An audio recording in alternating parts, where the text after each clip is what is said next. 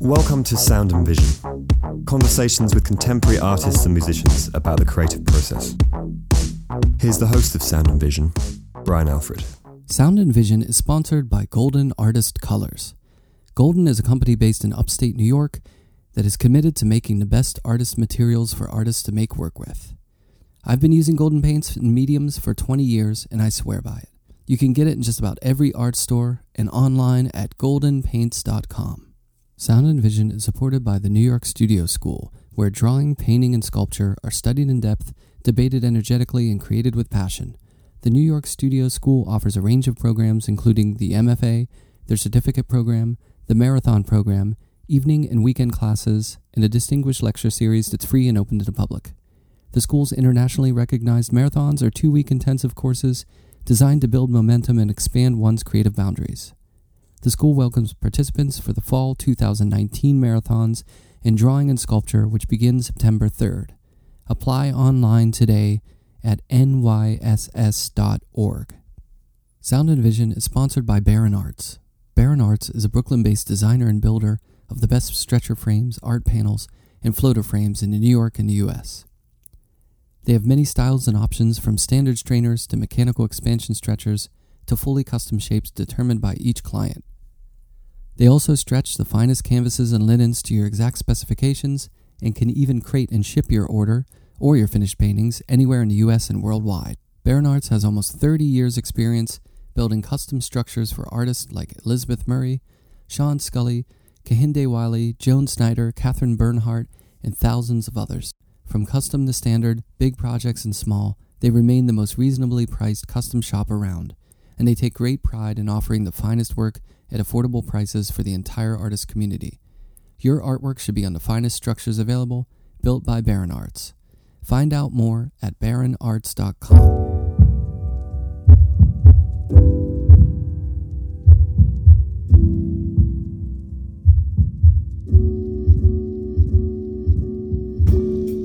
Kahlil Robert Irving is an artist currently living and working in St. Louis, Missouri, who was born in San Diego, California. He received his MFA from the Sam Fox School of Design and Visual Art at Washington University of St. Louis, and he got his BFA from the Kansas City Art Institute in Art History and Ceramics. In 2017, Callicoon Fine Arts mounted his first solo exhibition in New York titled Streets, Chains, Cocktails. September 8th, Irving opened Black Ice at Callicoon Fine Arts, which will be his second solo exhibition with the gallery.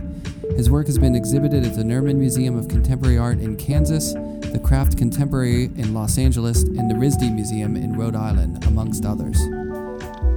He was selected to participate in the 2019 Great Rivers Biennial hosted by Contemporary Art Museum of St. Louis, where he will have a solo exhibition in May 2020. His work is in the collections of J.P. Morgan Chase Art Collection in New York, the Nerman Museum of Contemporary Art in Kansas, the Carnegie Museum of Art in my hometown of Pittsburgh, and the Whitney Museum of American Art in New York. In 2018, his first institutional solo exhibition, Street Matter, Decay and Forever, Golden Age, took place at Wesleyan University's Center of the Arts in Connecticut and was accompanied by a full color catalog with essays and an interview. His work will be featured in Making, Knowing, Craft and Art, 1950 to 2019, upcoming at the Whitney Museum in New York City, from November 20th, 2019 to January 2021. I met up with Kahlil at the site of his solo show, which just opened at Callicoon Fine Arts, and we talked about jazz music. We talked about his development in the world of ceramics and finding his way through pottery, the meaning behind his work, residencies, family, materiality, and much more. Here's me and Kahlil talking in the gallery.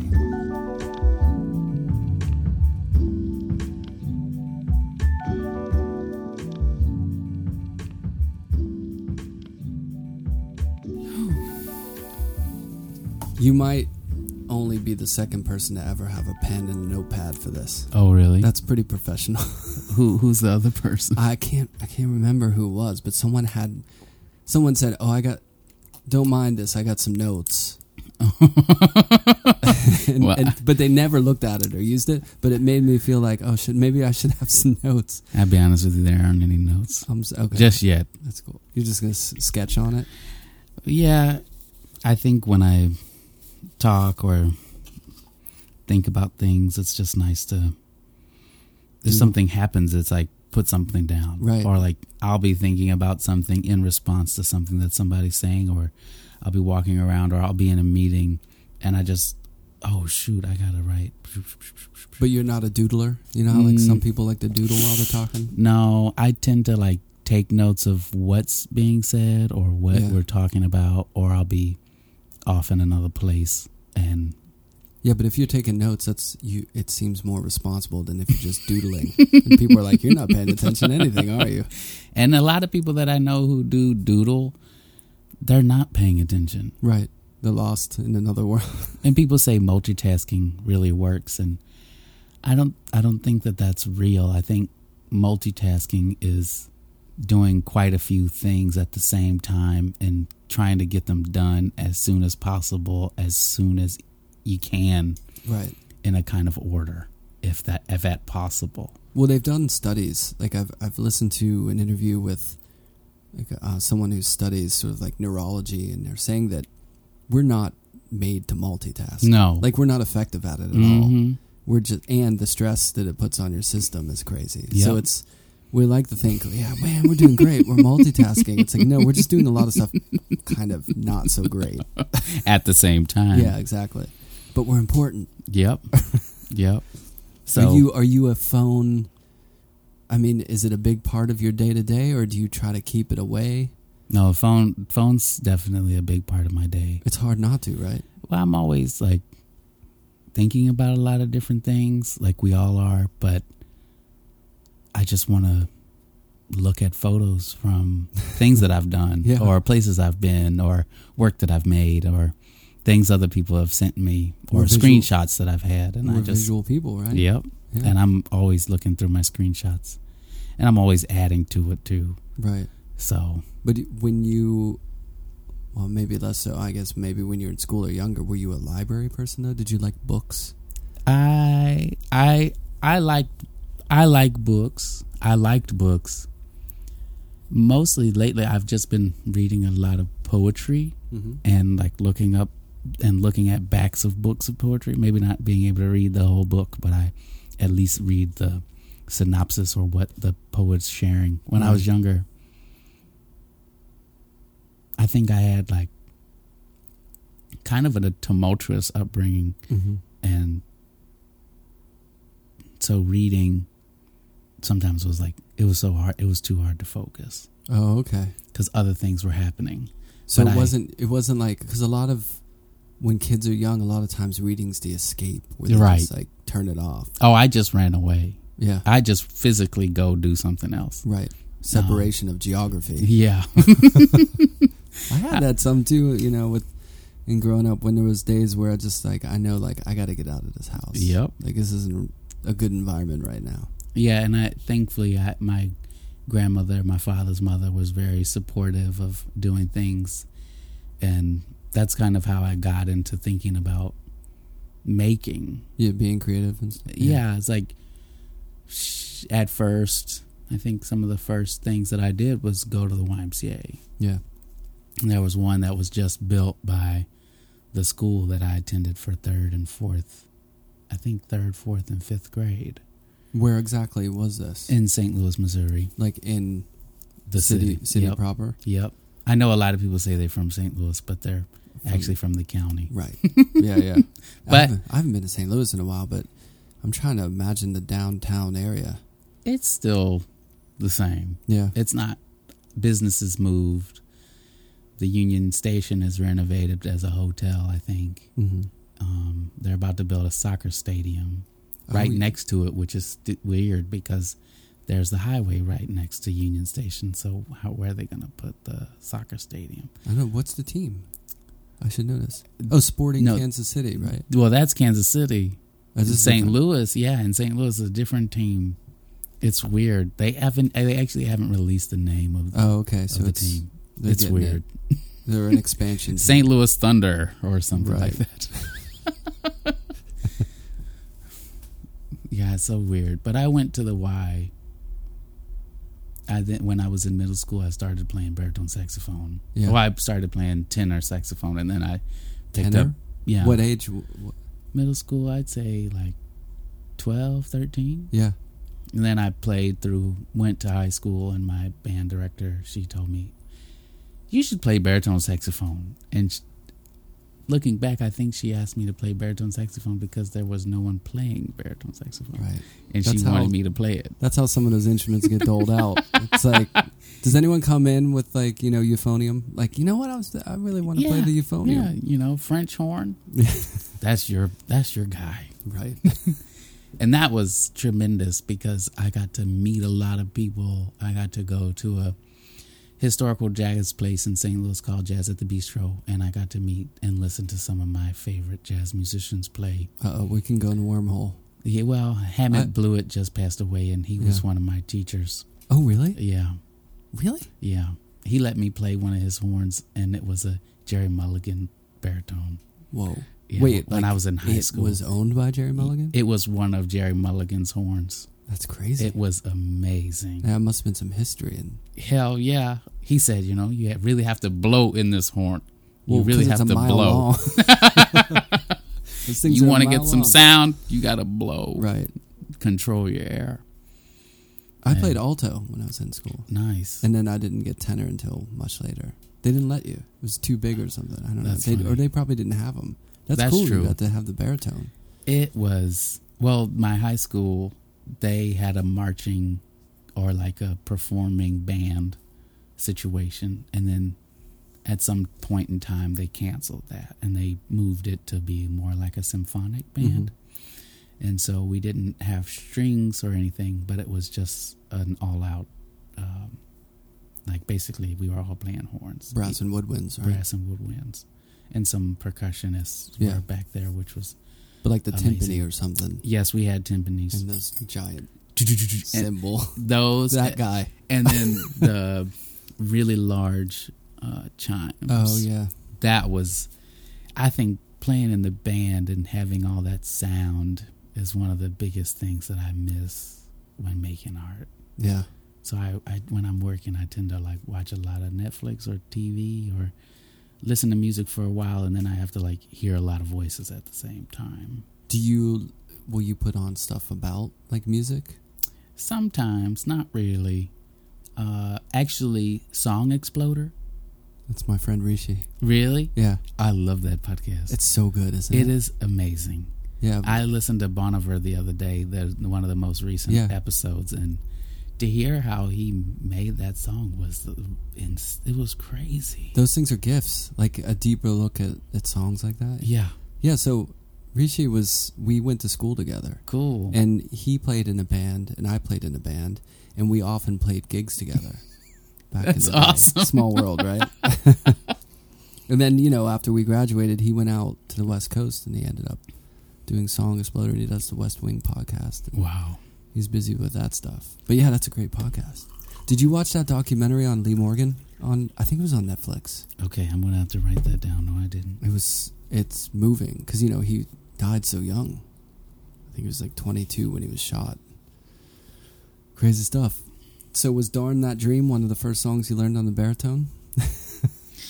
My favorite song, one of the first songs I really worked on was Moment's Notice.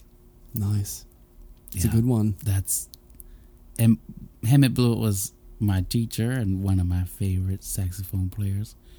But my most favorite saxophone player is Pepper Adams. Yeah. Pepper Adams is my favorite. West Coast guy, wasn't he? No. But he played with a lot of West Coast He guys. played. For some reason, I associated him with Stan Kenton and Art Pepper and Jerry Mulligan. A lot of. Yeah, Pepper was it's I don't know. It's kind of he got overshadowed. Yeah. Somehow, and I don't know if it was because Jerry Mulligan just had such a sweet tone, right? And he could really handle his horn, yeah, in that way. I have a good friend, Ariana Nemeti, who plays baritone in Kansas City, and we met when we were in high school. Mm-hmm. And I told her years ago, I said, that's a funny joke that Jerry Mulligan sounded like he was playing a tenor. He handled it so sweetly and generously, it sounded like a tenor. Right. He never like really went as deep or as low as he could have. Yeah. In the like kind of veracity of what a baritone is able or capable of getting you. It was kind of smoothed out. Yeah. You know, that Rebirth of the Cool, I think. I mean, that's a beautiful album. It really is. And it hit a lot of people. I think some people hit that moment and just stayed with that. Yep. And so when Pepper Adams playing, very melodic, very complicated rhythms, very fast and layered, and so much pressure in his playing that I just like. I mean, Jerry Mulligan will make you cry in one direction, but Pepper Adams will make you weep in another. Yeah. That's the gift of that music, though. It can go in so many different ways. Yeah. But yeah, it's crazy how there's such amazing people who are overlooked like that, you know. But he was loved in Asia, in Japan, and in Asia they loved Pepper Adams, right? Yeah, but I think it was because it was 80s, 90s, like like it was very fast, very moving, building quick, and Pepper, I don't know. So I try to think about his work, every week or so it never goes away. Yeah, it's like for me, I mean, I play guitar, and Grant Green is my all-time favorite guitar player. And I feel like he had a big career. You know, he was on Blue Note and released a lot of records. But, you know, compared to like Kenny Burrell or Wes Montgomery, people like that, he just wasn't quite... Like if you say Grant Green to a lot of people, they don't know who he is, you know. But he's so good. But you say Blue Note, and they're like, oh, yeah. Oh, that, yeah. And the records he was on, you know, they know those people, I guess. Yeah. But yeah, that's finding those, like, I feel like in art, I do that a lot too. We go back in time and try to find, like, let's say it's pop, and your Warhols or your Lichtensteins, and then there's the other people. Like, I remember when I was in undergraduate school seeing on a cover of Art in America John Wesley painting, and I was like, what the hell is this? Yeah, or this going to Chinati and saying, why is he in this group? Right. John Judd and then that guy. But you're like Ronnie Horn, and then, wait. These naked cartoon photos, or these naked cartoon paintings, where are they going? I was going to say, like, you'll see a Donald Judd and then an old guy in his underwear chasing a duck. And I'm like, one of these don't look like the other. Yeah, like, where'd this come from? But it's really interesting to find those people who are like on the second or third tier, you know, of like people's consciousness of like a movement or something. And to see that, like, a lot of the people from the past were close. Yeah. Even though they were making such different work. Right. Yeah. Which it's really exciting and kind of scary, like approaching my second exhibition here at Kahlil Fine Arts. And it's such an honor to work with Fodi Giovannis. But yeah, it's like, I feel like I have so much to do, and I have yet so little time to do it. Right. But I've been able to accomplish so much, and now I'm like I'm entering into a world that I didn't really know so much about before, physically. Like difference between reading about New York and books and things, and actually like being able to open exhibitions, being able to be present, being able to travel and come back and forth. It's just like such a treat. And being conscious of that while you're doing it, because sometimes it comes at you so fast, and you know you get so lost in the studio or like your vision that it's hard to see the full scope of what's happening. Yeah, until you look back. We installed the show quite early and had mostly everything put together, and I'm excited about this show, and I'm excited to be here on this visit and this trip.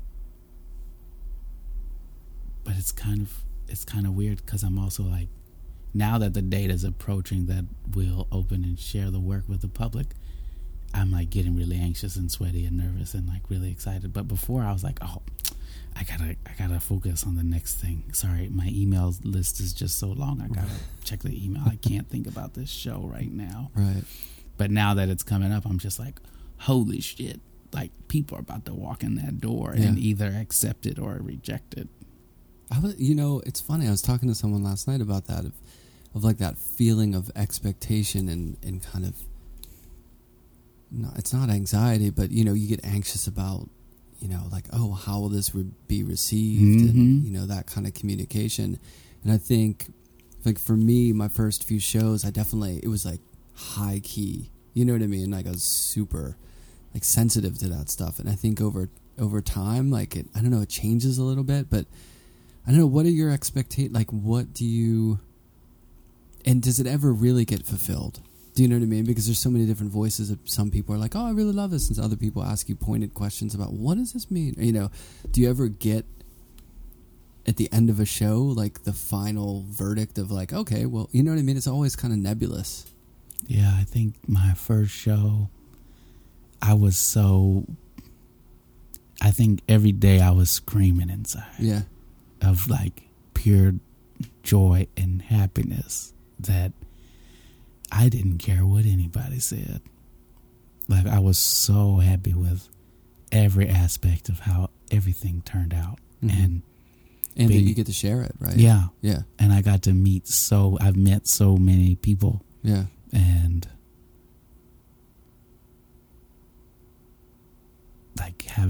like building a relationship with Fody has like been very helpful, because it's like, he's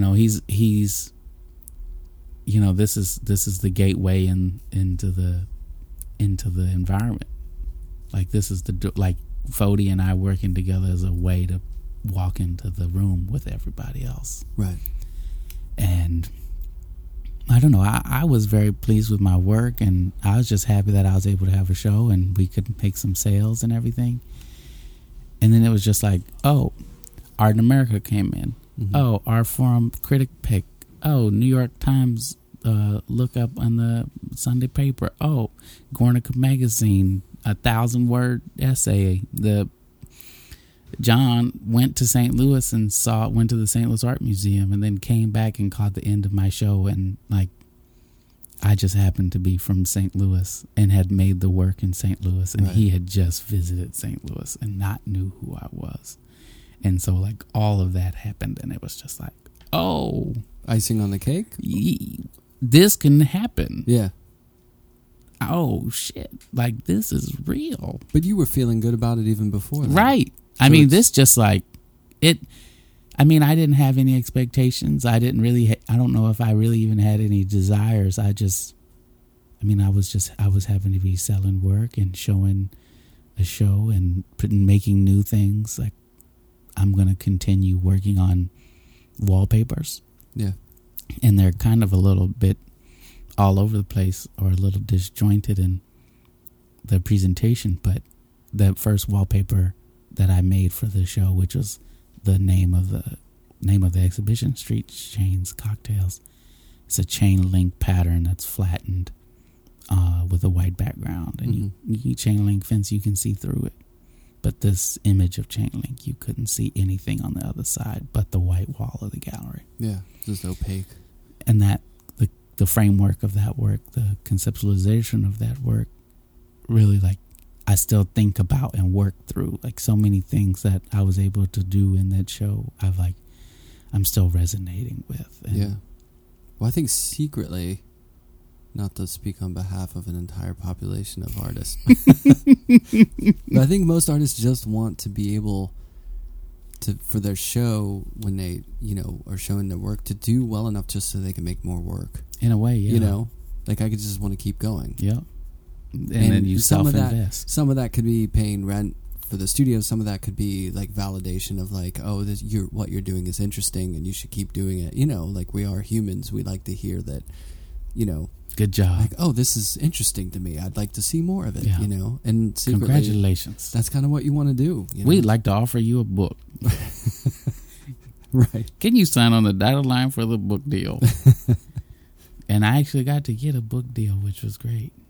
That is great. From this show, a woman named Rosemary Lennox, who works at Wesleyan University, she invited me to do a solo exhibition or propose a solo exhibition at the university. And that's this, right? Yeah, and that's the catalog that I just went to New Haven yesterday to pick it up. Nice. Well, I went to New Haven to drop off a friend of mine's sculptures, and then I went to Wesleyan, and I can't believe that it's been a year since starting install there. Time flies. It flies. It's like I feel like it's a snowball on a hill. Mm-hmm. As time goes on, it goes faster and faster. It grows. It just it keeps gains rolling, momentum. rolling. Yeah. So you got to do it now, right? Yep. Everything that you can, you got to seize every opportunity. So when you're growing up, and like you were saying, your grandmother, right, was sort of like helped put you on the path of like making and, you know, creating that environment for you. How did it manifest itself into, you know, moving through school and to where you are today? Was it always a certain way of making? I mean, were you a drawer? Did you like to build things? You know, because your work it's materiality. There's a lot of materiality. Very it's conceptual, but there's materiality, and it works itself out in different ways. So, how did you get to the sort of physical side of the work that you're doing? Well, I was born in San Diego, California. My father was in the Navy, and my mother, I think, just graduated high school. And then, like, between then and I moved to St. Louis with my father, like, more, like, regularly living with him in St. Louis and my dad's mom when I was 7 or 8. And so from then, like in school, it was always a group thing. It was always me and others. It wasn't ever just me by myself. Yeah. And I think I've always been interested in working and doing things. Like maybe it's just organizing groups and doing the car wash in high school, or being in the band, or going to a special one-day choir rehearsal and then performance at night, which is the E. Desmond Lee music program in St. Louis, where they bring all the city and county schools, choir students, or like people who just wanted to sing together in one place, rehearse some music, and then you get on the stage, 200, 300 people at a time. Performed. A choir that big, high Powerful. School students. It was insane. Sometimes I'd just stand there and like not sing the song. I was going to say, just, I guess, safety in numbers there. The sound was just so big and so like powerful. So I did a lot of stuff. I went to the YMCA. I was in the YMCA Leaders Club. I volunteered at the farmer's market down the street from my grandmother's house in Tower Grove Park. I played in the band. So I did all these things. So I was always moving. I was always doing. Mm-hmm. I played with Legos a lot growing up. I love video games. I love video games more than I do now. My grandmother was a really big influencer on the video games. Oh, really? She would buy me the video games. What was your game? I mean, everything. I had a Game Boy Color when it came out with the Pokemon Yellow. Oh, okay. I think that was like 1999. Yeah. I had a PS2. Mm-hmm. My favorite, not role-playing game, but like first-person game is God of War. Okay, see, that's where I kind of, after Nintendo, I kind of dropped off a little bit. I can understand. I mean, I woke up watching Pokemon on CW on Saturdays. I'd wake up at 5, 6, 7 o'clock and I'd watch the PBS, and then I'd go to CW. Yeah. And then I'd watch wrestling. These are the days when you had to like watch something that came on at a certain time. Yeah, or you had to fight somebody. Like I'd have to convince my grandmother to let me just watch the next section of the show, please. Right. And I also live, like St. Louis has a lot of parks, which is nice. And one of the apartments that I lived in with my grandmother, there was a park right up the street called Reservoir Park. Mm-hmm. And I would ride my bike there all the time. I spend a lot of time alone, and I spend a lot of time with other people, and I felt like I was pretty content. Wait, you were an when I was only younger. child? No, I have 6 siblings, but I'm the only child from my parents. Okay. From my parents. So you didn't. There wasn't like a lot of people around all the time. Not all the time, yeah. Okay. But I have a little brother named Kashmir who's 25. Mm-hmm. A little sister named Precious who's 23. A little sister Dahlia that's maybe I think 21. And then I have a much younger sister Naomi, and she's 15, 16 years old. And then I have a baby brother and sister that are twins, Alexander and Luna. So you're like, and they're 11. You're an older brother. I'm an older brother, yeah. Yeah, Alexander and Luna were born when I was 16. And my father always said, like, they're going to be Geminis because they're twins. And I was like, no, their birthday's going to be in April. Coincidentally, they were born the day after my birthday. Oh, really? Yeah, so I'm April 25th and they're April 26th. Nice. Yeah, it would have been real sweet to have the same birthday as them. Yeah. That's close enough. They're really beautiful I think people. it counts. 48 hours. Yeah, like when they're 20, if I have a home in New York, they come visit me in New York, and right. we'll have a big party for them. But they're so beautiful, and I really love that I get to share time with them. I remember when they were babies, and I had to hold both of them at the same time. Yeah. I guess it's nice being. It's such a different dynamic, I would imagine, from being like maybe 5 when you have like twin kids coming. Because you grow up together. Yeah, but then there's the whole like not rivalry, but Mm-hmm. you're young, so you're just. If you're older, you can be like, oh, it's the kids, and you can hold them and help take care of them. But when you're like 5 and they come around, you're probably like, oh, they're taking some of that spotlight. Well, and I think what alleviates that is just not being born to the same parentage.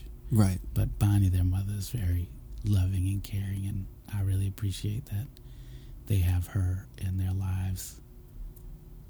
I wish I was able to be around more, but my work and my time, I really have to focus. My work is so heavy. Yeah.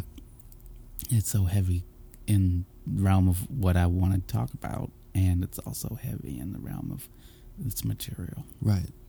Well, it's a big shift because you were saying that you spent a lot of time in groups, but then you were saying you spent time alone because, working on art is usually you in a box. Solo. Yeah. You and your thoughts. Well, when I was younger, my father took me to a Saturday afternoon open studio program it was at a place called the Potter's Workshop, and that was, the Potter's Workshop was run by a place called the South City Open Studio and Gallery, Skosag, I think, and it was run by a woman named Jenna Bauer. And that's when I first learned about pottery. And I've been making pottery since I was 12. You loved it? I mean, I walked in the room, I saw a pottery wheel. They said, oh, you need to work with this stuff with your hands. And I was like, work with my hands? I don't know about that. I want to do this. And I saw somebody like swirling, that video of Donald Trump on the wheel, and it like makes a mess. It's like really stupid. Yeah. I think it's some commercial for like Discover or something. But I saw somebody throwing on the wheel, and I was like, I want to do that. And they said, you have to come back next week if you'd like to do that. Oh, for wheel throwing. Yeah, for wheel throwing, you got to be a returned member. Right. And I was like, you got to earn the wheel. You got to earn your keep. So I came back every weekend from then on. I would go during the weekdays. Yeah.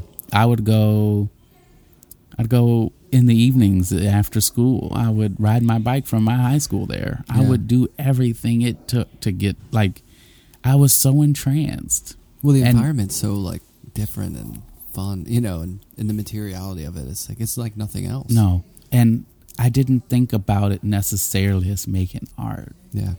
It was an escape. It's like Play-Doh. It was fun. It was a lot of fun. Yeah. The glazing, the firing, so trimming. You learned all that stuff early. Everything. Yeah. And then that place shut down, and I started going to a place called Craft Alliance. Mm-hmm. And that place had a program called Crafting the Future. And a man named Robert Longyear and Leslie Silverstein were two people who worked in the outreach program there. Yeah. And they came to my high school to put a mural. Mm-hmm. They worked with upperclassmen. And I didn't really work on the mural, but I tried to help install. And so I went to my high school on a Saturday to help them install this thing. It was wild. And they said, hey, you should apply to be in this program called Crafting the Future. And I did. Yeah. And that's where I met Pam Cascanet, who went to the Kansas City Art Institute. I met Dan and Bev, all these people who had been going to this place for a long time and really had all these skills. Mm-hmm. And I wanted to learn them all. I wanted to know what it took.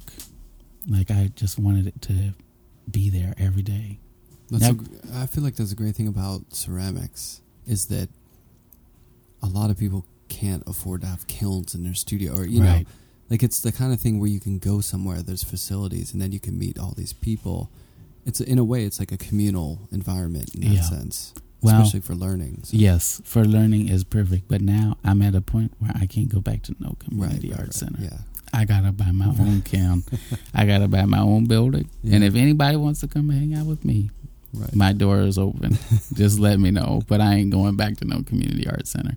I will go to hang out. I will go to spend time with friends and reminisce on the old days of being a student or a teacher at the places. But it's always a time and a place.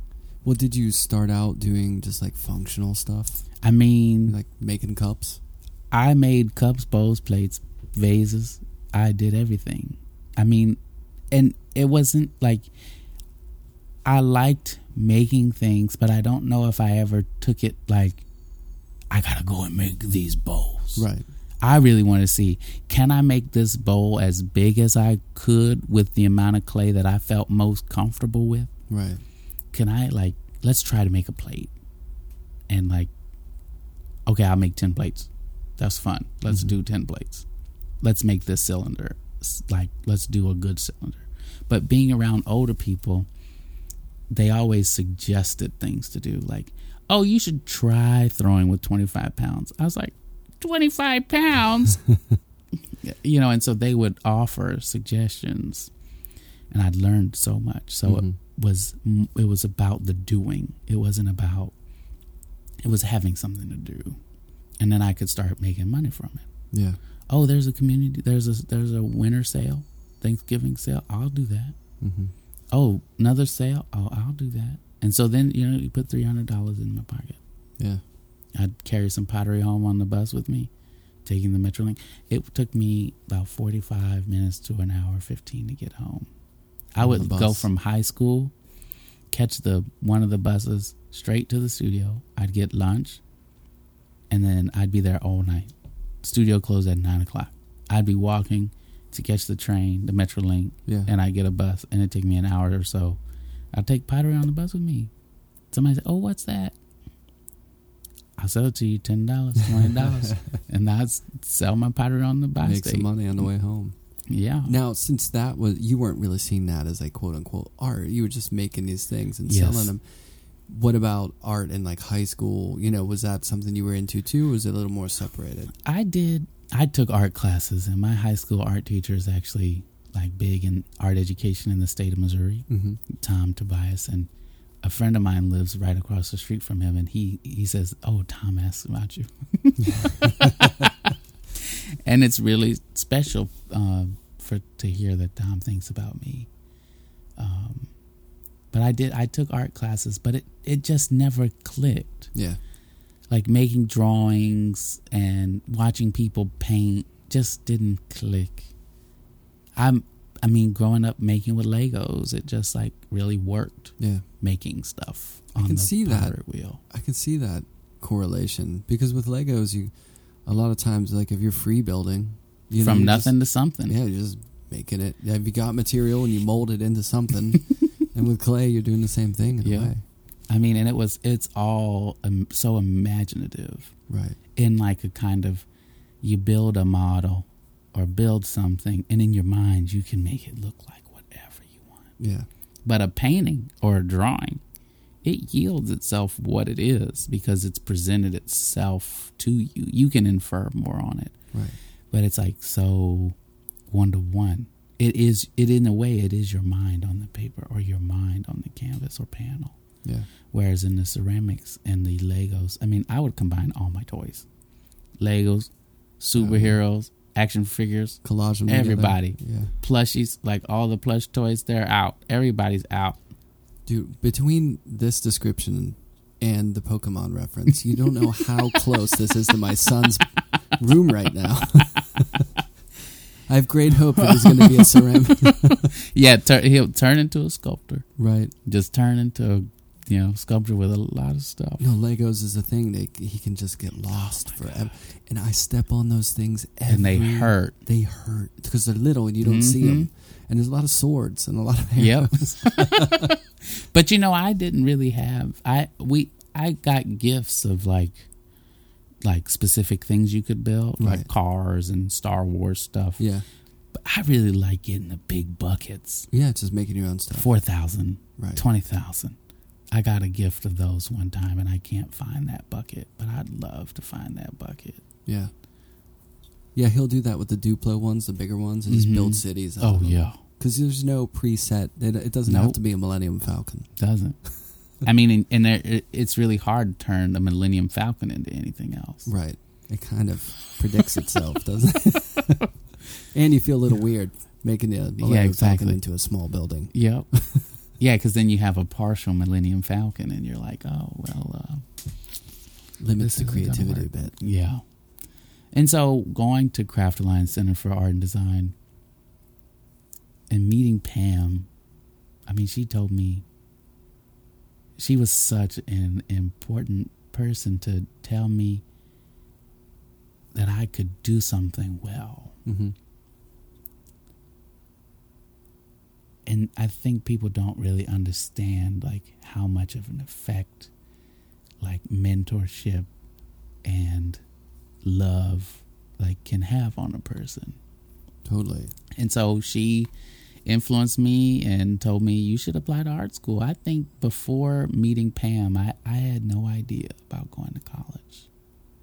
I definitely didn't know what going to college for art was. Right. Let alone what it was like attending the Kansas City Art Institute for the first day. I was Which is a big, it's... I mean, it blew my mind. I had no idea what I was walking into. Yeah. And so I applied to the Kansas City Art Institute in Kansas City, Missouri, and then I applied to the School of the Art Institute of Chicago. And the School of the Art Institute of Chicago gave me $44,000. I can see the letter in my head, and it was like $11,000 your first year, $7,000 your second year, and it just kept going down from there. And I was like, this doesn't make sense. Yeah. Then a little bit after I got that letter, well, I got accepted to the Kansas City Art Institute, and then they gave me a letter. I got like $15,000 in scholarship. And I didn't understand or know loans, so I didn't know if that was like I didn't know what would like. Okay, you get $15,000, but the tuition is $30,000. Like I didn't really talk to anybody about what it really would be like if, like, what the next steps were. Right. But one day I left my high school. I got on the bus to go to Craft Alliance. Mm-hmm. It's like a 20, 30-minute bus ride. And Jonah Criswell called me, who's a professor at the Kansas City Art Institute right now. And he said, I need to talk to you. I was like, okay, how are you doing? Oh, I'm great. I just want to tell you that letter that you got a little while ago, you can just throw that in the trash. I'm calling to offer you the full tuition scholarship to go to Kansas City Art Institute. Whoa. I screamed on that bus. I almost peed myself. There was some old ladies on the bus, and I said, I got a full tuition scholarship. I'm going to college. Oh, my God. Did they clap or tell you to they down? Just everybody just screamed and laughed and said, woo. And I was just like, oh, my God. And there's it's nice to share this with you. So now it's out in the public. Some people recently have told me all these rumors about all these people who I went to college with and who they thought was supporting my education. Mm-hmm. I made art school. I made it through the Kansas City Art Institute with my Pell Grant, my full tuition scholarship, Mm-hmm. selling my pottery, and mostly my grandmother. She helped you. She helped me make School. it through. I mean, it like phone calls, conversations, sending me money. Yeah. It was hard. That's College cool was though. hard. And College was really hard for me. it was rough. And like people think that I have like these white saviors in my life that like came down and gave me like granted me like millions of dollars to Right. make it through college. And it was like, no, I have a lot of mentors and a lot of people who help remind me that perseverance is really a way to make it through. And Right. I give that to my aunt and my high school, one of my high school counselors, Judith Gaynor. She came in the middle of my time at the Kansas City Art Institute, and she really, I met with her in her office all the time, and she just really, she had some of the best inspirational quotes. Not saying it to be inspirational, but saying it to really help you through. Yeah. And she really helped me through. And then in Kansas City, I had really wanted to take advantage of every possibility. I had a full tuition scholarship. I applied for many. I went to school with like 5 outside scholarships. And you just on did top of it. Yeah. You just got that, and I you were applied. motivated. When I go to the classroom and meet with students or go to studio visits, my visits are always about application. Oh yeah. What does this mean, and what are you doing with this? What is it showing to me or to anyone? And then where do you want it to go? How do you want it to exist in the world? And Judith Gaynor and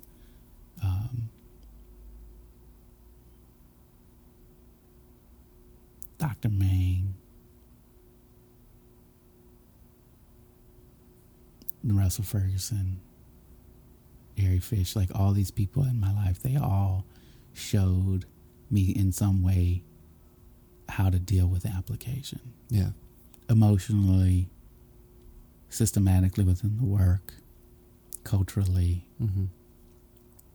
That's really It's important, right? To have, it's funny because you never really get taught that stuff. right. Even like you were saying, like getting to college. My God, It's like, I was going to school with people who got like the St. Louis Book Club to Yale University. right. Yeah, and like, oh, I'm going to Berkeley School of Music. I'm going to Tufts. I'm like, what the fuck is Tufts? Right. What's Tufts? Yeah. And then I learned what Tufts is. I went to Portfolio Day at Washington University. Oh, you did the portfolio? When I was in high school, and I had no clue that I would be going to graduate school there. So I studied abroad for a year, a semester, 7 months in Hungary in a small town outside of Budapest. How was that? It changed my life. Well, travel really does it, right? It's Yeah. like, there's I went all to this. Vietnam, Thailand, and Laos for a month-long trip in the Mhm. winter break of 2012, right after my first semester junior year. And then I went to Hungary for 7 months. Oh, my God. I went to Hungary the summer before just for 1 month, and I told everybody, I was like, I'm coming back here. Yeah. I don't know what the hell I got to do, but I'm going to be back here for sure. Right. And I got the Benjamin A. Gilman Scholarship from the government for Nice. people who are awarded the Pell Grant to go to college, and they gave me $5,000 or $4,500 or something like that. And it was, and I did a fundraiser, and all these people helped me, which was so beautiful.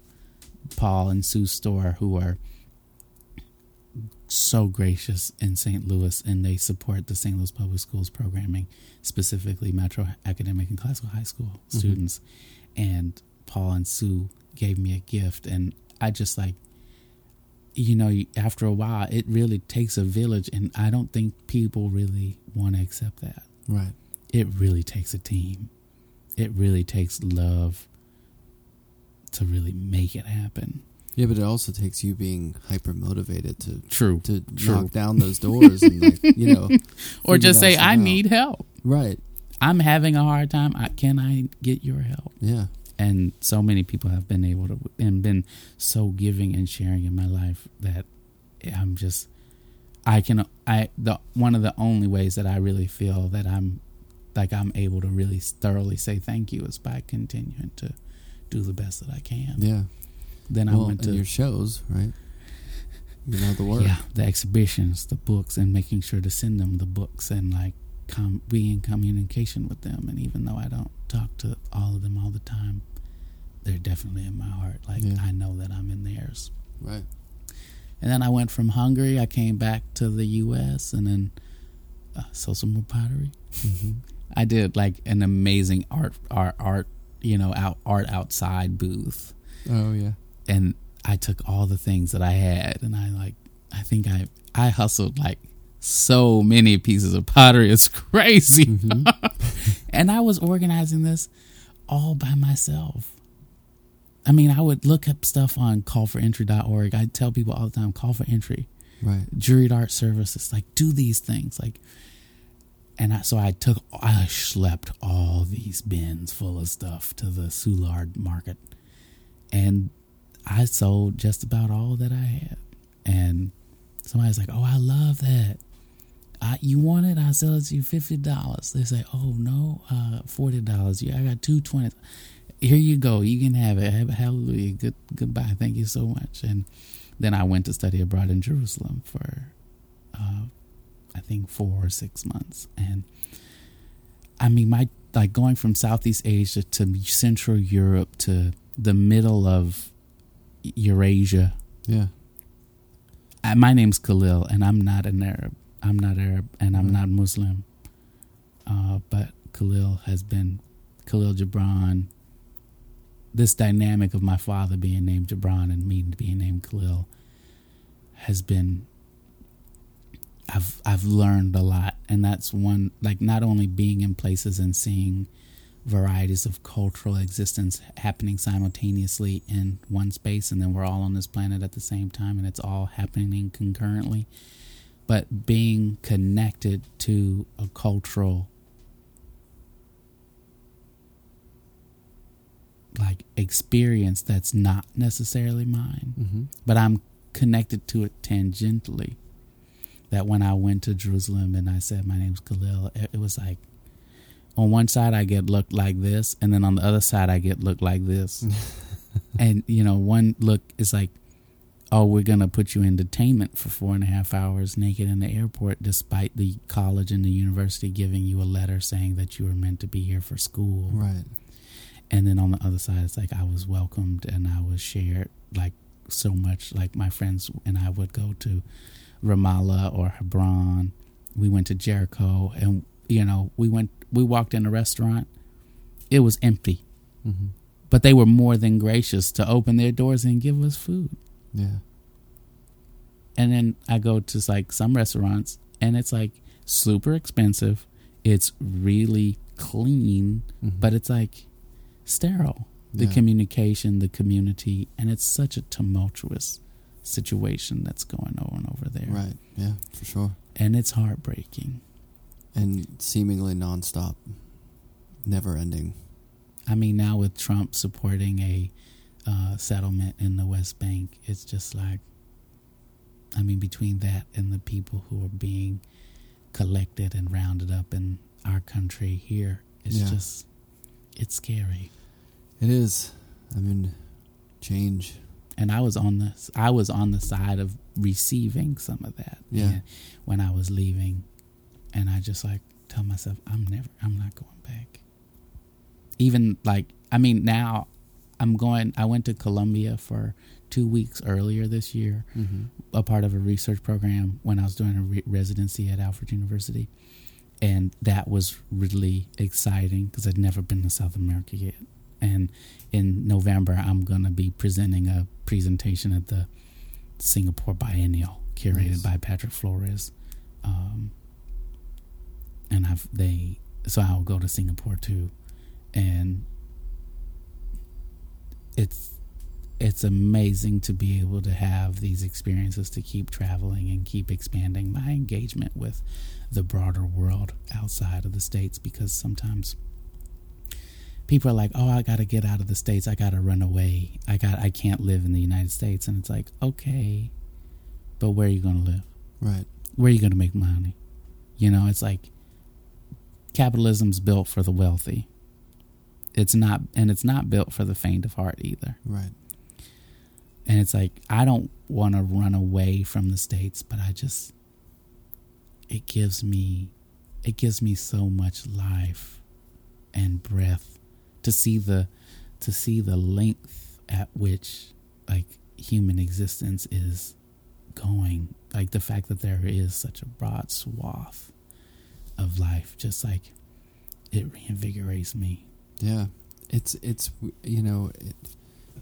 like that analogy of the Trump thing and all that, or not the analogy, but that I wish it was something that wasn't real. I know. It's like a bad dream. I always have this thought, and I think a lot of people think, well, like, this is like the last gasp of like a generation or of an ideology, but you realize that no, there's just people. It's evolved. Yeah, there's just people who are that way. Oh my God! Drive through rural any state in this country. And this was back in like the early 2000s when I was in a band and we would go on tour, and you drive through Middle America. I mean, no, you can go to rural New York State. You don't have to go to Middle America. You can go. Oh no, I mean Middle America, not like geographically. I'm talking about like the idea of the middle. Yeah, right. The middle of a state, right? Pennsylvania. It's brutal, but it's so beautiful. It's so sad that all this troubling ideology is festering in the bones of this country, in the flesh, in the muscle of this country.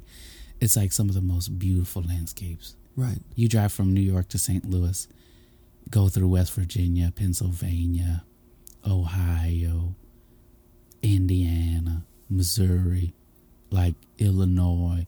Some of the most beautiful land. Yeah. But you'd never live there because you'd be worried. It's not that I'd never lived there. It's like I'd buy 20 acres, and then, we need to build a school. We'd have a farm. We'd have, solar energy. We'd have water energy. I'd have wind energy. I'd have my studio. We'd be self-sustaining. Hell yeah. It'd be like building a little town. I'd have a factory producing brick. We'd be making pipe. We'd be doing everything. And I think, like, knowing, and I'm born to a mixed parentage, but I recognize that I'm born to a mixed parentage, but I identify as being black, and I deal with the experience of being black in this country and black in the world. Having ancestors that were enslaved and forced to create the infrastructure of this country and allowed and gave, like, their labor gave white people wealth that we see, and like they're continuing to build life off of. My family doesn't have that. And that wealth is used to suppress. Yeah, us. Yeah. It's so fucked up. It is, for sure. I mean, granted, one thing that my family does have is family. But when I think about going forward in my future and my desire in building a world and building a life for myself, continuing to build a life for myself, it involves building, actually building. I had a friend come to my studio in St. Louis, and she's like, "Oh, it's so nice. Do you still make pottery?" And she like made a cup form with her hand, like something small and intimate. And I just bought a building in St. Louis that was built in 1921. And we're standing right in front on the sidewalk, and I tell her, I was like, actually, if you just turn around here with me, I want my work to be this big. And I reached my arms out and I showed her the two large red brick buildings across the street. It's like, I want to I want to build. I don't want to play. Right. Making little pinch pots, I've done that. Yeah. And I do that with my students as exercises to think about bigger things.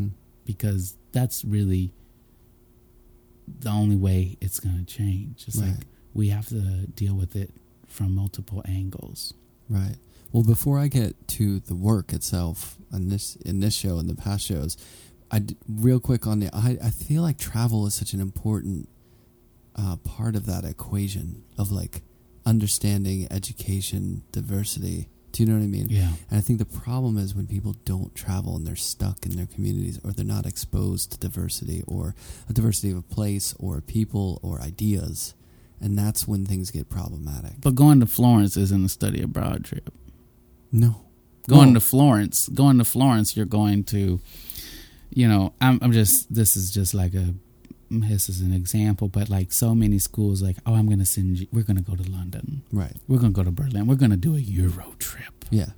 And it's like, okay, cool. You could do a Euro trip, but you can't stay in like a lavish apartment and like only go visit the hipster places in Berlin. Like actually look at what's going on in these countries. Like the immigrant population in Berlin is segregated. It's not cleaned up like a lot of Berlin, and people love Berlin. Yeah. It's so amazing. And it's like, oh yeah, okay, it's cool. But like you still get the same experiences of violence. Right. Towards a variety of communities. Yeah, no, but I think I'm not talking about the ultimate solution. I'm just talking about like a first step. Oh yeah, I mean, of like, but like go somewhere where you don't people. See other people like that look like you. Right. Yeah, yeah. That's what I mean. I love to go to Japan because I just don't. I feel my God. Like Japan is so beautiful. It is. It's amazing. I have yet to go. Well, especially as someone who spent a lot of time with Pokemon. It's funny. I was teaching there for a summer, 2 summers ago, and my son was really into Pokemon Go. Yeah, so you I can't do that. You would see scores of businessmen coming out from like to take a break outside. Catching Pokemon in business suits. It's like a totally different. But honestly, that idea of just understanding, because I feel like a lot of that kind of mindset of, whether it's fear, racism, just all that comes from like ignorance and not having experiences that are diverse from your own. Yeah. So if you're all in a group and everyone's bitching about the same things, you don't even know about these other people or these other situations, and then you just come to those are like the strongest held realizations for some reason that are based on no experience. They're just based on I don't know anyone else. I don't know any other experiences. Or an inherited reality of like acceptance of the cognitive dissonance, the generational cognitive dissonance that's been influenced and infected in certain people's lives, and that gets broken if it can get broken. I feel like that gets when broken you go places by where experience. Where you go places where people don't look like you, right? And you're not doing what you would do. You're doing sometimes like what you're being guided to do. Totally. Like I remember when I was in Vietnam, we went to this town, this little village outside of Dien Bien Phu, which is the last battle site of the French and Vietnam War. Mm-hmm. And in this village, we walked up to the area where Jap had his secret hideout, where he would be away to where he could command the Vietnam army and like attack the French, but like be away enough. Yeah. And around the corner from that area, there was a family, and the grandmother's hands were black, not brown. They were black, right? Because she had been dying, like generationally dying, in this indigo vat in the middle of their space, their living space. They had one light bulb. Their house was filled with smoke and there was smoke on the walls. There was soot on the walls because they're burning the wood in their home. Mm-hmm. The children are smiling. They're eating. They had a space for memory of family members passed on the walls. And I just remember seeing her hands and like the layers of indigo, like just so present. Like it's present in the clothes that they were wearing. It's present in their day to day. Like it was a mountain. You're living on the side of a mountain. Yeah. They had their water buffalo. They had their, their things going on. And so many people I know would go to an experience like that and just judge. Like, they live in an impoverished environment. Their experience is so impoverished. Yeah. But it's like, in a lot of ways, that's their life. And if we take and compare, what if colonization didn't attack the world? And what would the world look like had Europeans not invested a kind of infiltration on everyone else? Would there be space for another evolution to occur? Like, we have Eurocentrism and Eurocentric dominance in some parts of the world, but then untouched communities. How would technology look if they were able to evolve on their own? Mm-hmm. What would food look like? What would community outreach look like? Yeah, you wonder how much of that is human nature or how much of it is learned through other culture, other sort of oppressive forces or whatever. Because there's probably some people. I mean, you'll hear about an island where people were no one ever settled, and then they're still living the same way they were, like, hundreds and hundreds of years ago, or whatever it is. Like, how much technology is just human nature of, like, wanting to learn and progress, or trying to build, or like building Legos or something. And why so does many ways every survive. kid love building Legos? You know what I mean? Man, yeah. I mean, those are big questions. Is that so? Well, let's talk about your work. People want to hear about how all that we just talked about is like gets channeled into like what you're making. Well, that's first simple question. Yeah, I mean the first part of it is I came to New York City when I was 19 to do a month-long residency at the New York City residency program that now doesn't exist anymore down in Dumbo. Mm-hmm. And Russell Ferguson is a faculty member at the Kansas City Art Institute, and he brought a group of us to New York, and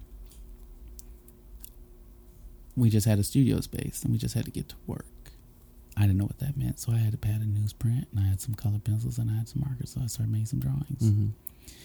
And that first flight experience, flying into New York and seeing the difference between the partitioning of the land being broken up by the streets and the geometries that were made, and then flying into LaGuardia Airport and like seeing Lower Manhattan. Oh my God. Yeah. I was 19. I'd never seen New York before, but I knew I had to come. And so I started making some drawings that were a constructed perspective, an imagined perspective of the collapsing of those buildings, mirroring the partitioning of the street in rural areas of the United States. And so the city, from 2011 to now, I've always been continuing that evolution from those drawings. Yeah. But a little more recent. I studied abroad in Hungary at a place called the International Ceramic Studio in Kecskemét, Hungary. And it's a nonprofit organization. I think now is like really supported by the government. But they have a very special materials that you can work with there. It's a ceramic casting slip that's engineered really beautifully, and it can do things that other materials can't really do, or different clays can do. And so I had a tough semester in Kansas City, and I said, I'm going to Hungary. I'll make work I've never seen before.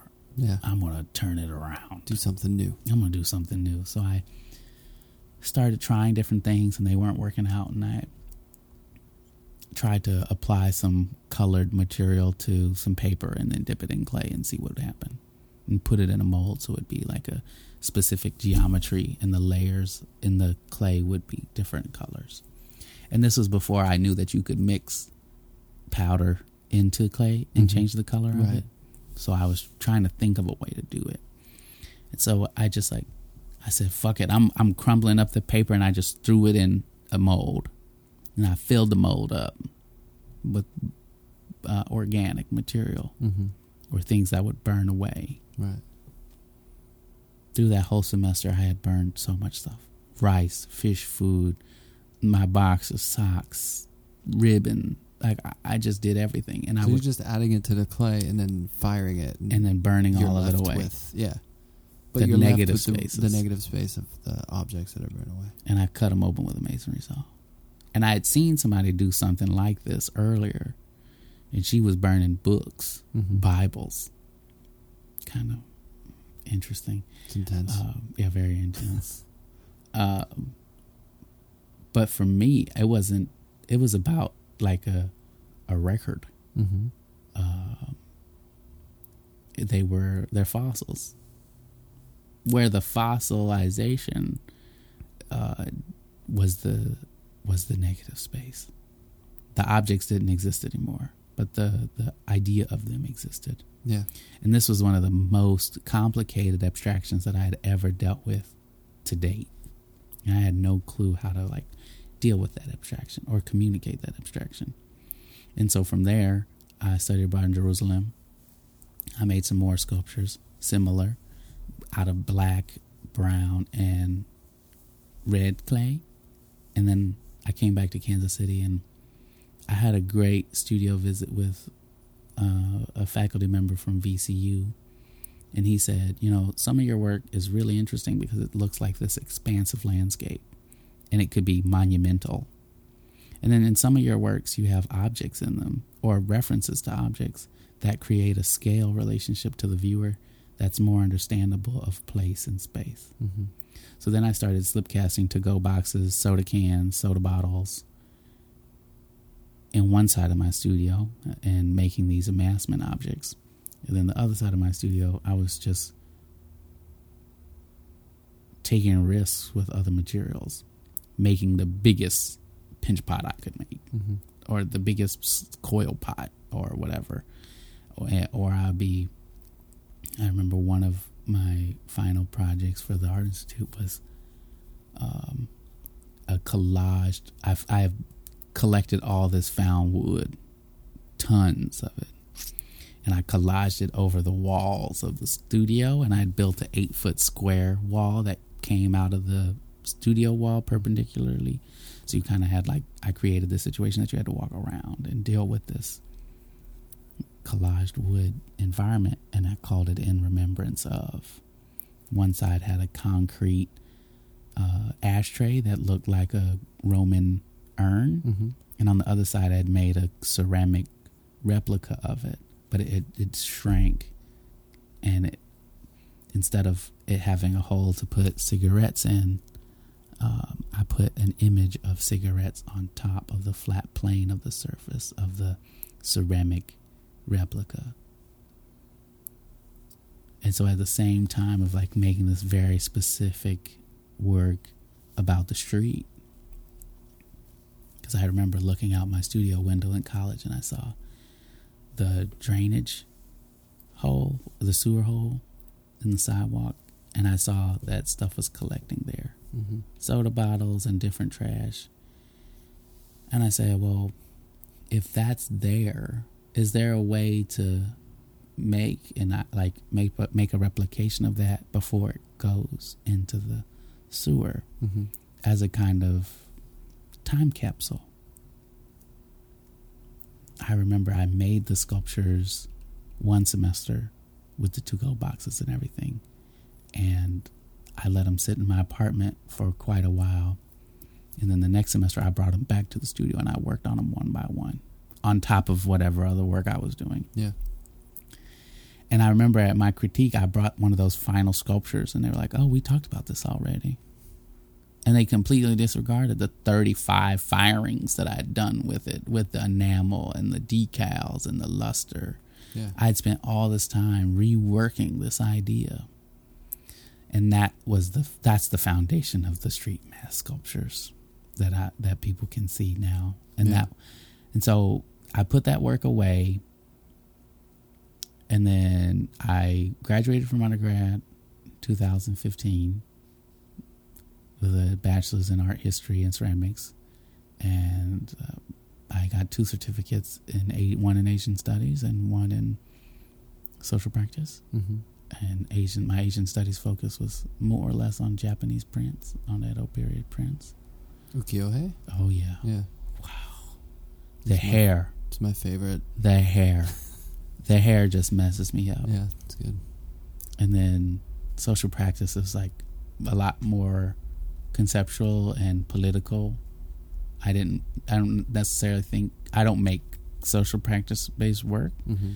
I do like to collaborate or work with other people, but I'm not making no social practice. And I'm not saying that there's anything wrong with social practice, but I'm just not doing it. Yeah. And then I applied to, indifferent from undergrad, but to grad school, I applied to 6 or 7 schools. I came back from studying abroad in Jerusalem, and I met a woman named Ari Fish, who's still a great friend of mine today. And she said, "Kahlil, you're so good. You were great. You're working so hard. You got to go to the best grad school." She said, "You got to go to Yale." Mm-hmm. I was like, "I want to go to Yale." And I was telling everybody, "I want to go to Yale." And I was like, and people like, "You're not getting into Yale. Just let that one go, buddy." And I was like, "No, I'm going to apply. I'm going to put my foot forward. I'm throwing my hat in the ring." Because it's not necessarily about what I'm making, but it's also about what I'm thinking about. Mm-hmm. I got a letter from Martin Kersels telling me, if you want to advance your education in ceramics, you need to look for your graduate school elsewhere. I was like, because they don't really have ceramic. I was like, shit. I was like, but it's not just about making with clay. Right. I was making with other things. And so that kind of broke my heart. But so I didn't get into Yale. I didn't get into Columbia. I did get into SAIC sculpture. And I got into SAIC ceramics with a full tuition scholarship. Nice. I was waitlisted at UCLA for sculpture. I should have maybe applied for ceramics, but it was really interesting graduating from BFA, because I thought, I was like, oh, I thought I was making sculpture. I knew I was making sculpture. People they still see, oh, you're making ceramics. It's like, what fucking piece of ceramics do you know that is 8 by 14 fucking feet? Well, I think people, it's that they just, if you're using clay, no matter how it comes out, they're going to say it's ceramics. I mean, and I don't mind that, but like, acknowledge that it's 8 by 14 feet. And it can exist in the realm of sculpture education. Or in the realm of architecture. Art. Yeah, and art in general. In space. Like, you can make ceramic work deal with space. Didn't you see the woman from South America with the solar show at Hauser and Wirth?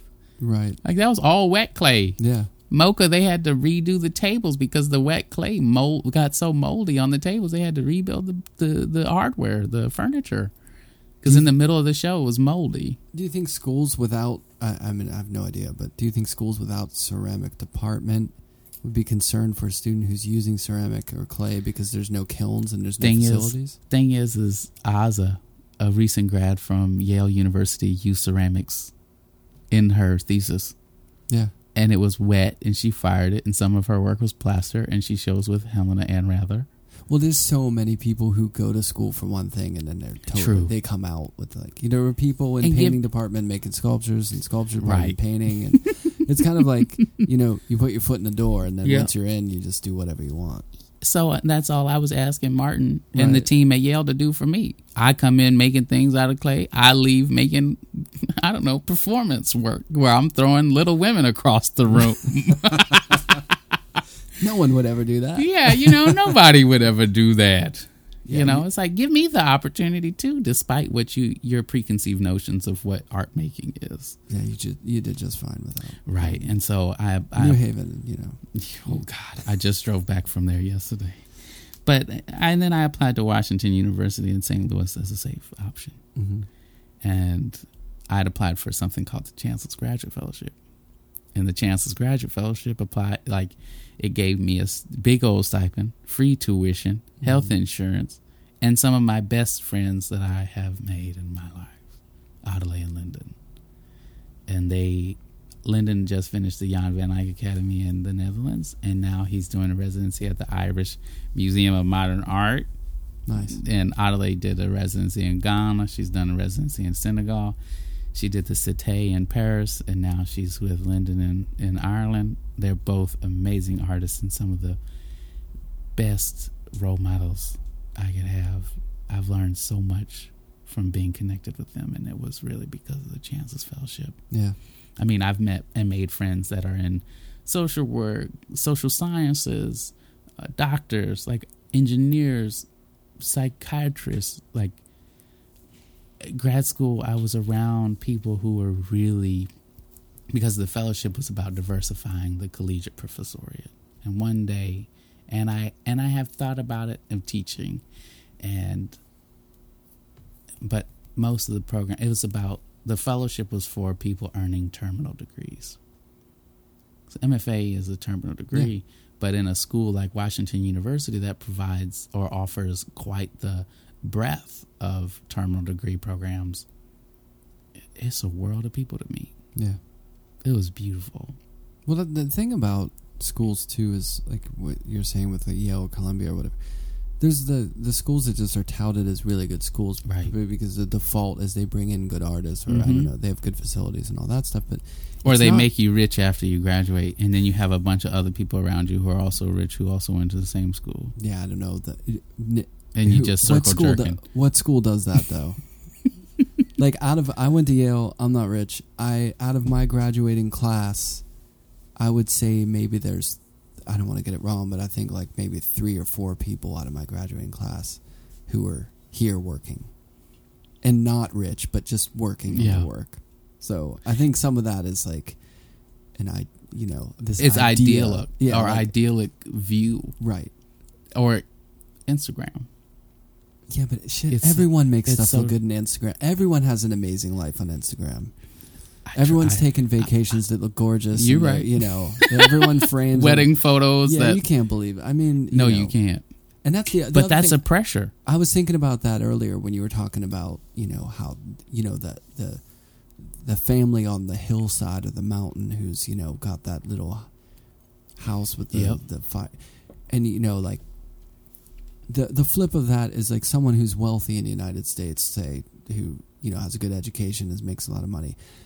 Do you know how infrequently those people are happy? I knew you were about to say that. It's very true. We've set that so up. Unhappy. Capitalism in our society set that up as the end all be all. That's quote unquote success. Yep. That's not happiness. No. So yeah, if you want to be successful, I guess if you want to drive a Range Rover or have a beautiful place or whatever, that's not happiness. Or make meaningless artwork. But the thing is, with making art, it's like isn't the payoff really being able to do something you love to do, not so much like making bank, because there's not that many people, to be honest. The percentage of artists who are living off their work are barely living off their work. The percentage of artists who are making a ton of money is like zero. Yeah, it's like 0.001% of working artists who are like quote unquote rich. Or and that's something I've been thinking about is like people are like, I know people who got a lot of money and they buy drugs or they buy a big old car. They got a lot of problems. Yeah, they do all this stuff. And for me, what I'm thinking about is I have my exhibitions and sell my work and participate and engage, and I love it. But I'm putting my money back in, putting my money somewhere where it can come back to me. Yeah. So I'm working on buying a second building in St. Louis right now. Maybe I'll put an offer in on Friday, September 6th. And it's for a small warehouse building. Yeah. 4,400 square feet. It's really... cinder blocks, but it'd be my cinder blocks. Right. You can do what again, to my point. Yeah, you just want to keep doing your thing. Like you want to keep create an environment where you can keep making work and being creative, right? And not like hitting a club or like driving the McLaren or whatever. Which could be nice. I don't know. For a night. My son asked me the other day. He's like, because he gets my perspective on things. But he said, like, if you could have a Lamborghini, would you have it if someone just gave it to you? And I said, no, I don't want a Lamborghini. And he's like, they're giving it to you. I was like, yeah, I'm not a Lamborghini guy. But can I sell the Lamborghini if I got it? I guess you could. Like, could I like? But I think I total it? He's not interested in the idea of like making money off of it. He's interested in the idea of like, would you roll around in a Lamborghini, and would I be in that car when you are rolling around? Can I share in your experience of someone giving you a gift? Can I too get a gift? I think it's confusing to him that I say no. I don't want a Lamborghini. Yeah. Even if someone gave it to me, I wouldn't want a Lamborghini. I mean, gas is expensive for Lamborghini. I think the insurance might be prohibitive. Yeah, you know how much it is to insure one of those things. Not to mention, they're $500,000 vehicles. Yeah, and it's calling a lot of attention in a very specific kind of an attention that's not a good look for me. You know? So I think to that point, the money, the status, or whatever, that's all. It's a construct that has become really important for some reason in our society. That I think. Well, it's always been there. I mean, the bourgeois has always been.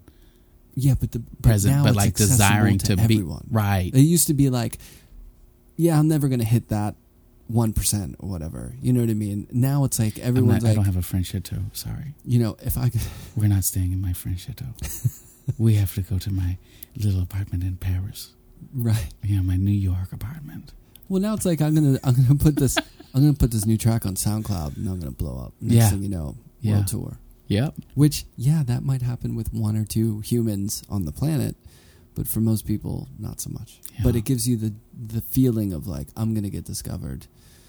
And it's really about like really hard work, being dedicated to something you're doing, and doing it even when you don't have money. Yeah. Doing it even when it's not glamorous or what. If you're doing it for that stuff, it's not going to make you happy anyway, and it's for the wrong reason probably. And so for me in grad school and and it's like now working on like about to open the second solo show in New York. I'm where I've always wanted to be. It looks like a good spot from where I am. So, the social stuff and like thinking about like school and everything, it's really a part of the digital, more or less. Yeah. And so that's part of why it's so prevalent in my work, like battling and dealing with social constructs. The work is a lot of the work is a foil, or is trompe l'oeil. It's not real. Isn't it funny that to talk about the realest stuff, you have to make artifice, which is like art, which is fake. Do you know You're making an abstraction. Yeah. Well, that's why I love abstract. That's what abstraction is. It's like, getting past the veneer of whatever something is and straight to it. But there's so many people who can't handle that. They're just like, wait, that's just circles and dots and altering the real. But it's not. No, it's like getting it down to the most basic form of things, which a lot of people don't like. They want the veneer. It's easier to hide behind a veneer. The image of. Right. And so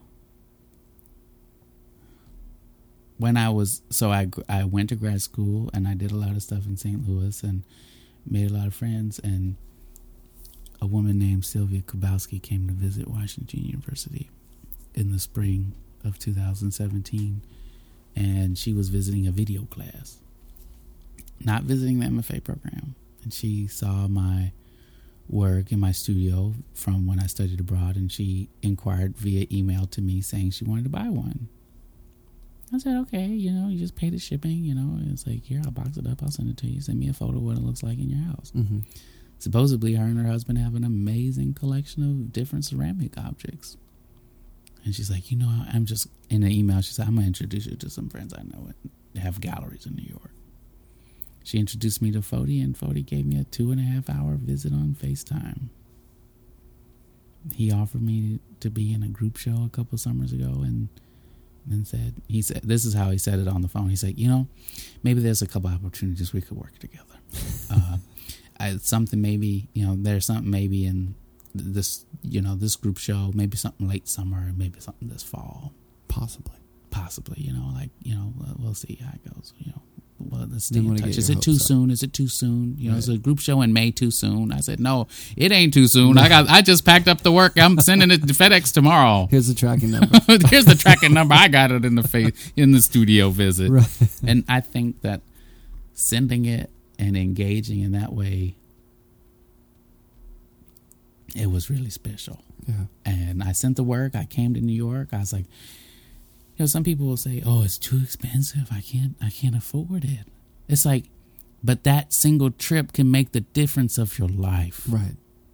Showing up can be the difference of your life. My friend Andre organized an exhibition in the basement of this apartment in Bushwick, and he asked me to put a piece in, and I had like put my great grandmother made one of my grandmothers on my mother's side made me a quilt of all 50 states with all 50 states flowers. I put that on a platform with one of my toys that I had when I was a child. It was a Megatron dragon transformer. Nice. And I put those on a platform, and that was my piece in the show. And so I came for that too. I was like, you gotta show up. Yeah. And so I showed up, and it was a great time. I came to the opening. It was a reading that night because Kahlil Fine Arts always works with Nightboat Books, which is an amazing publishing house for poets and poetry books. It was great. After party, Cy Gavin was in the show. Got to meet Cy Gavin. Sylvia was also in the show. Didn't get to meet Sylvia, even though she'd introduced me to the gallery. I actually, funny, 2 years later, I still have yet to meet Sylvia Kapowski. It's funny how that works sometimes, right? And I go home. Fody's like, you have any other work? I was like, oh, yeah, I have these prints. They're 3.5 feet square. Would you like? I'll send them to you. I packed them up and sent them to New York, too. He's like, well, let's apply to Art Basel, Switzerland. I was like, what? You want to apply to Art Basel, Switzerland? And then he said, a couple of days later or something, he's like, would you like to have a solo show at the gallery? December? Would December work for you? I was like, well, I'm going to Hungary for a 6-week residency. So if I'm going to have a show, I need to make the work now. And so that work about the street was lying dormant for 2 years, 2.5 years, 3 years. I got an opportunity to open that door again. Right. And so my solo exhibition in the fall of 2017 is called Streets, Chains, Cocktails. And it was me working through and reflecting on the time when Michael Brown was murdered in St. Louis.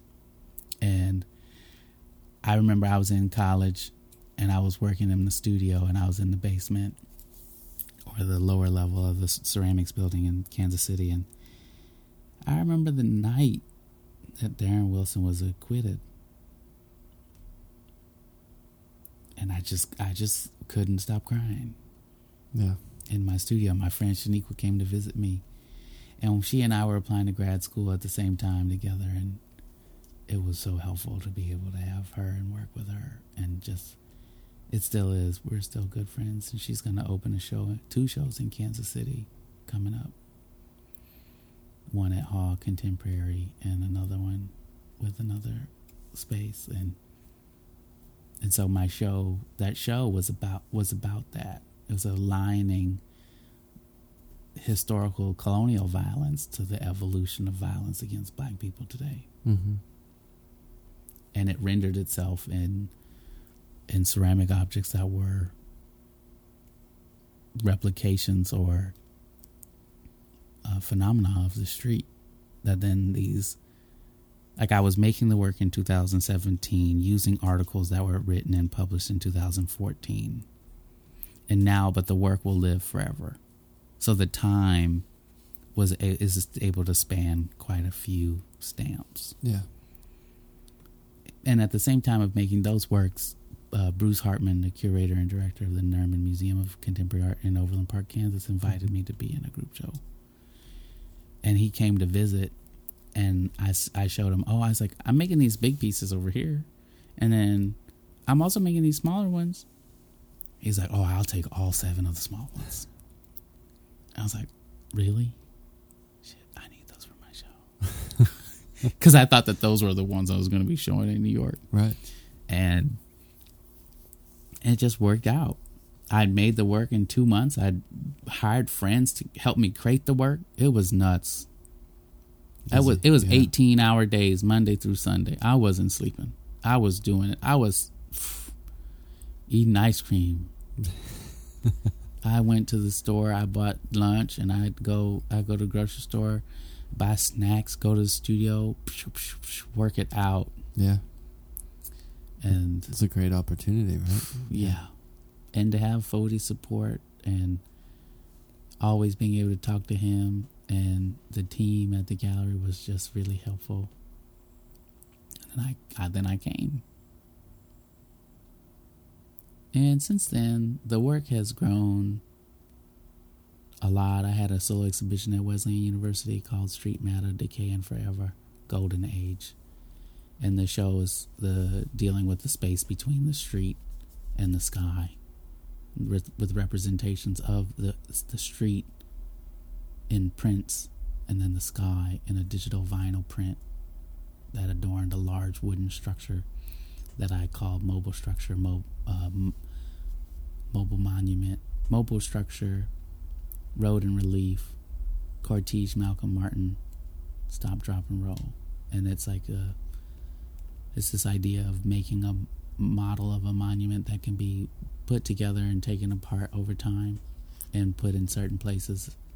One side has this idyllic image of the sky, and in the back is a 25-foot long flag, U.S. flag that's not really a U.S. flag because I made it. I did a 6-week residency in Venice in 2016 in the middle of graduate school, and I was so exhausted by school, and everybody at the residency, Sam,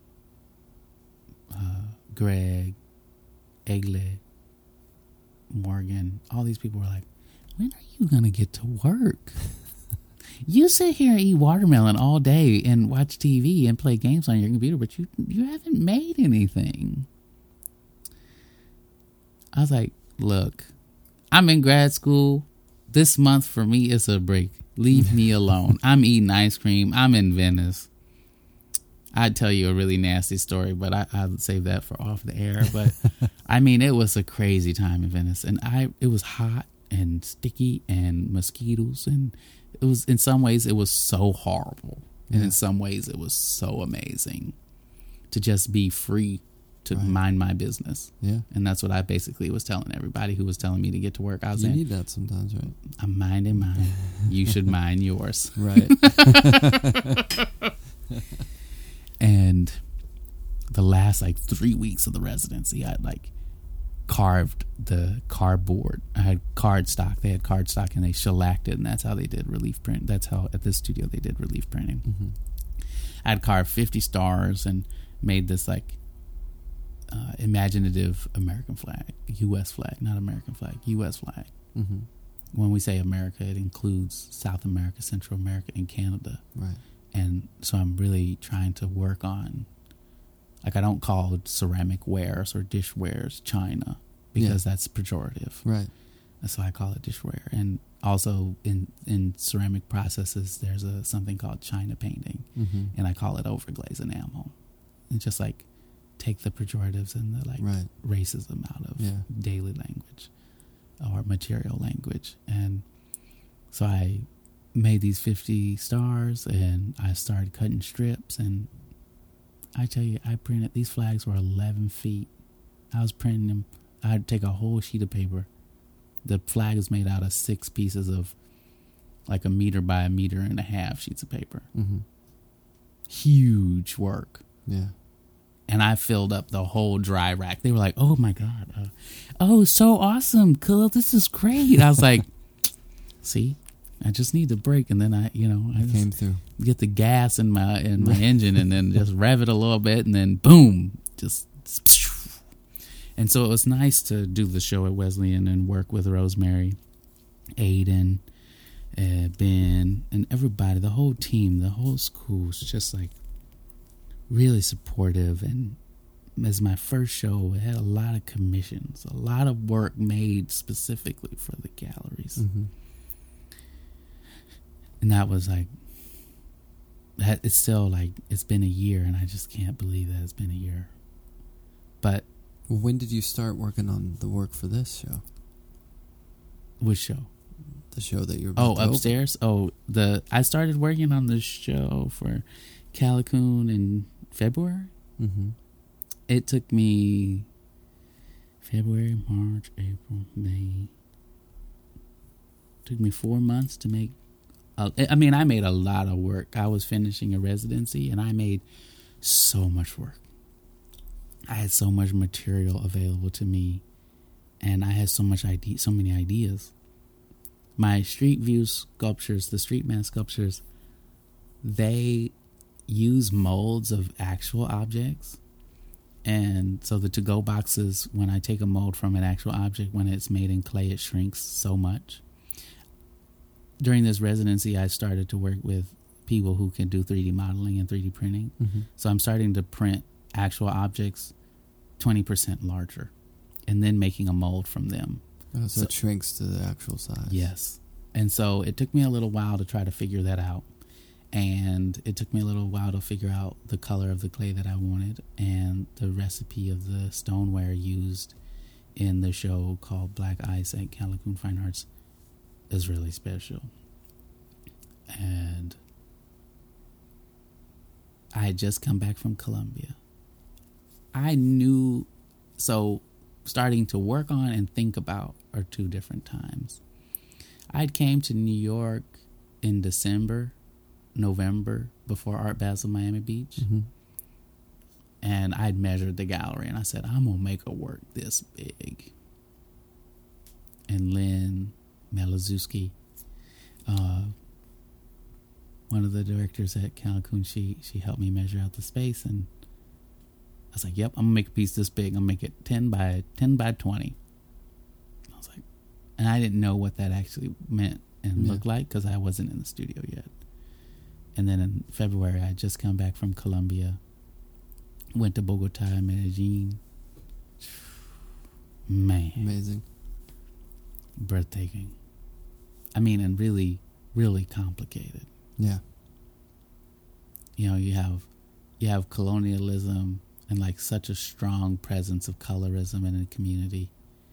And then you have such trauma, recent trauma of the drug war. Or drug wars. And it's like so many of the affluent people like overlook their privilege and their ancestral history and like how much they benefit from colonialism. They still have darker skinned people working on their plantations and working on their farms and doing their housework and doing all these things, or driving taxis, and I just like, it's like so funny to like see people who think that they're above, like, oh, we're not racist. We're not, but it's like, oh, right. I get it. Okay. Yeah. I just stepped back. I just shut up. So I came back to the States and I started making this piece, and I was thinking like, what am I going to title this show? What am I going to title this work? I watch a lot of TV when I'm working. Mm-hmm. I binge a series. I'll complete a series. When I was working on the show for Wesleyan University, I would watch the whole 6 seasons of The Wire in like a week and a half, 2 weeks. In the studio while you're working? In the studio while I was working. I just recently started Grey's Anatomy. That's going to take a long time. It's a backlog. Yeah, especially not working in the studio. I'm not watching it as much, but I don't know. I knew the scale that I wanted it to be at, and I really had a desire to shift the way the work performed. Mm-hmm. And so, if the work, the sculptures in the exhibition at Wesleyan, the ceramic sculptures that were in the show at Wesleyan, they are more artifactual and object. And I knew that I wanted the experience at Calicoon Fine Arts to be about a spatial one. Yeah. Traversing a landscape. And I had remembered my time back at in 2017, I was a judge for the AXO program with the NAACP, awarding grants and awards to high school students to go to college. That's cool. Yeah. That must have been fun. Oh, my God. It was a fast weekend. Yeah. We saw all this art. We saw all these performances. We saw all these kids from all over the country coming to Baltimore, or, this year, last year or this year was in Texas. And then I hope they invite me back next summer because I really want to go. It's in July. It's one weekend. All these people from all professions from all over the country get together with all these high school students, hundreds, probably 1,000 high school kids performing, dancing, cooking, science projects, art projects. I'm just like taken away. Yeah. And it's all extracurricular through an NAACP branch in a community. And so I say that, but it's also quite diverse. It's not just black people, it's Asian people, some white people, like whoever is participating in the NAACP chapter. But I went to the Baltimore Museum of Art to visit a friend named Kyle Bauer who works there as a preparator. And he took me through the museum, and I got to see the Antioch mosaics. And the Baltimore Museum has a huge collection of Antioch mosaics. Yeah. They have them on the floors, they have them on the walls, they have them everywhere. It's like tons of them. And I was like, wow, these things are amazing. They tell stories of daily life thousands of years ago. I'm in my studio, I'm like, well, if they're telling stories about millennia ago, can I make a work that tells the story or kind of narrates or looks at today? And so the work is this push and pull of the real, the found, the embedded, the entrenched, violence, despair, longing, memorialization, kind of all packaged in one. And a friend of mine, Jessica Barron, wrote the essay for my show publication that we'll have. It's a foldable. The first show we had a nice foldable. And the essay was written by Hannah Clem, who's the curator at the St. Louis Art Museum. So beautiful to be able to work with her. And Jessica was one of my. She was a director and is the director and founder of Fort Gondo Compound for the Arts. It's a small artist-run program in St. Louis, and she's since closed the space, and now she's associate director of a larger, like a kind of larger gallery company called Barrett Barrera. But she wrote the essay and she said, really Kahlil is a conceptual artist. His primary media just happens to be clay because of his experience of his life. Right. And I was like, thank you so much, Jessica, because it really is layered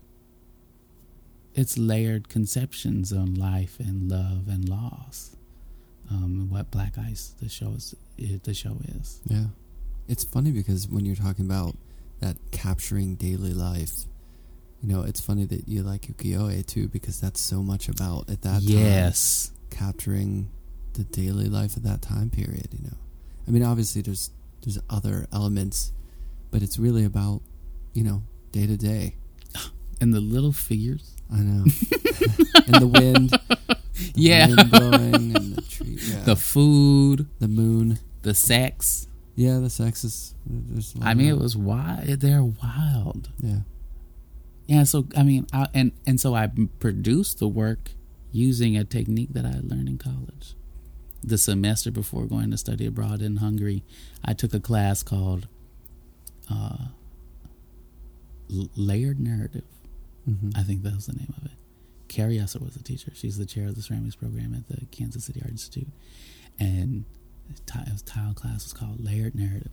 I tell you, I didn't learn what layered narrative was until the end of the class.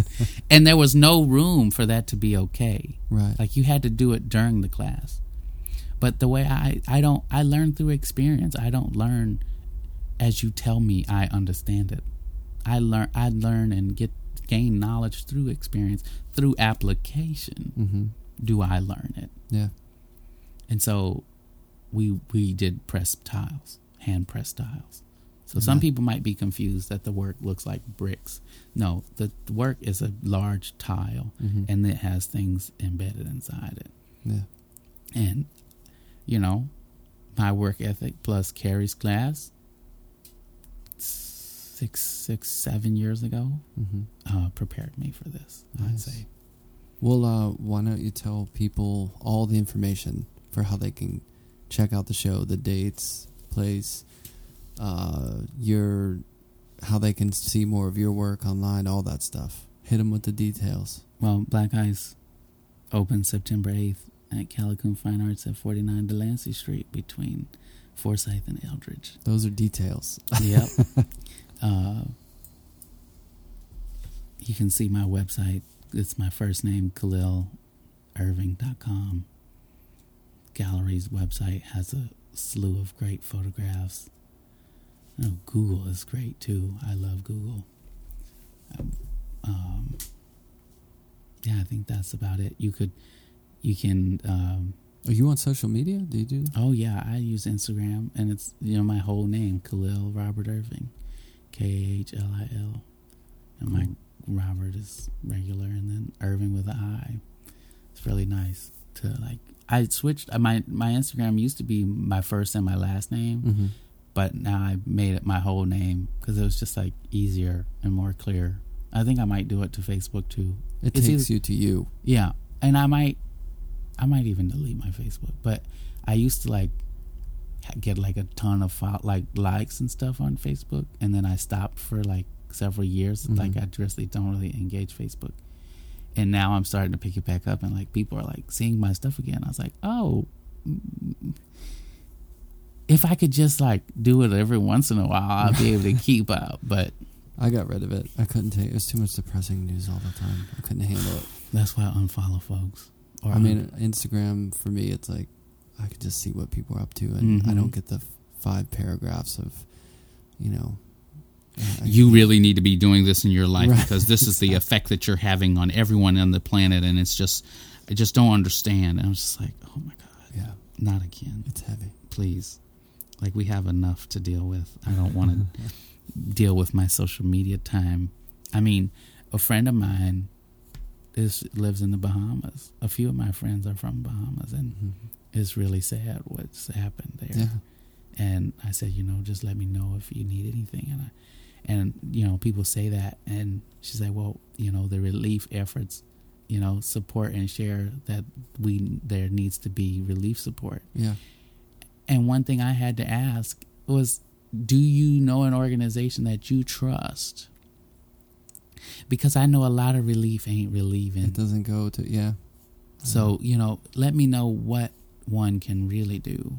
Right. And so if you look at my Instagram, I'm sharing stories and sharing information. Cool. Yeah. About what I'm doing, what other people are doing. I put call for entries. One of my friends said I should start a job listing.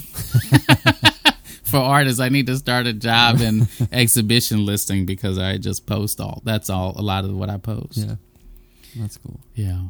Well, thank you, man. Good luck with the show. Thank you. I'm sure it's going to do great. It looks amazing. And thanks for taking out the time to tell your story. It's beautiful. It's been great to meet. Nice to chat. Thank you. Thank you.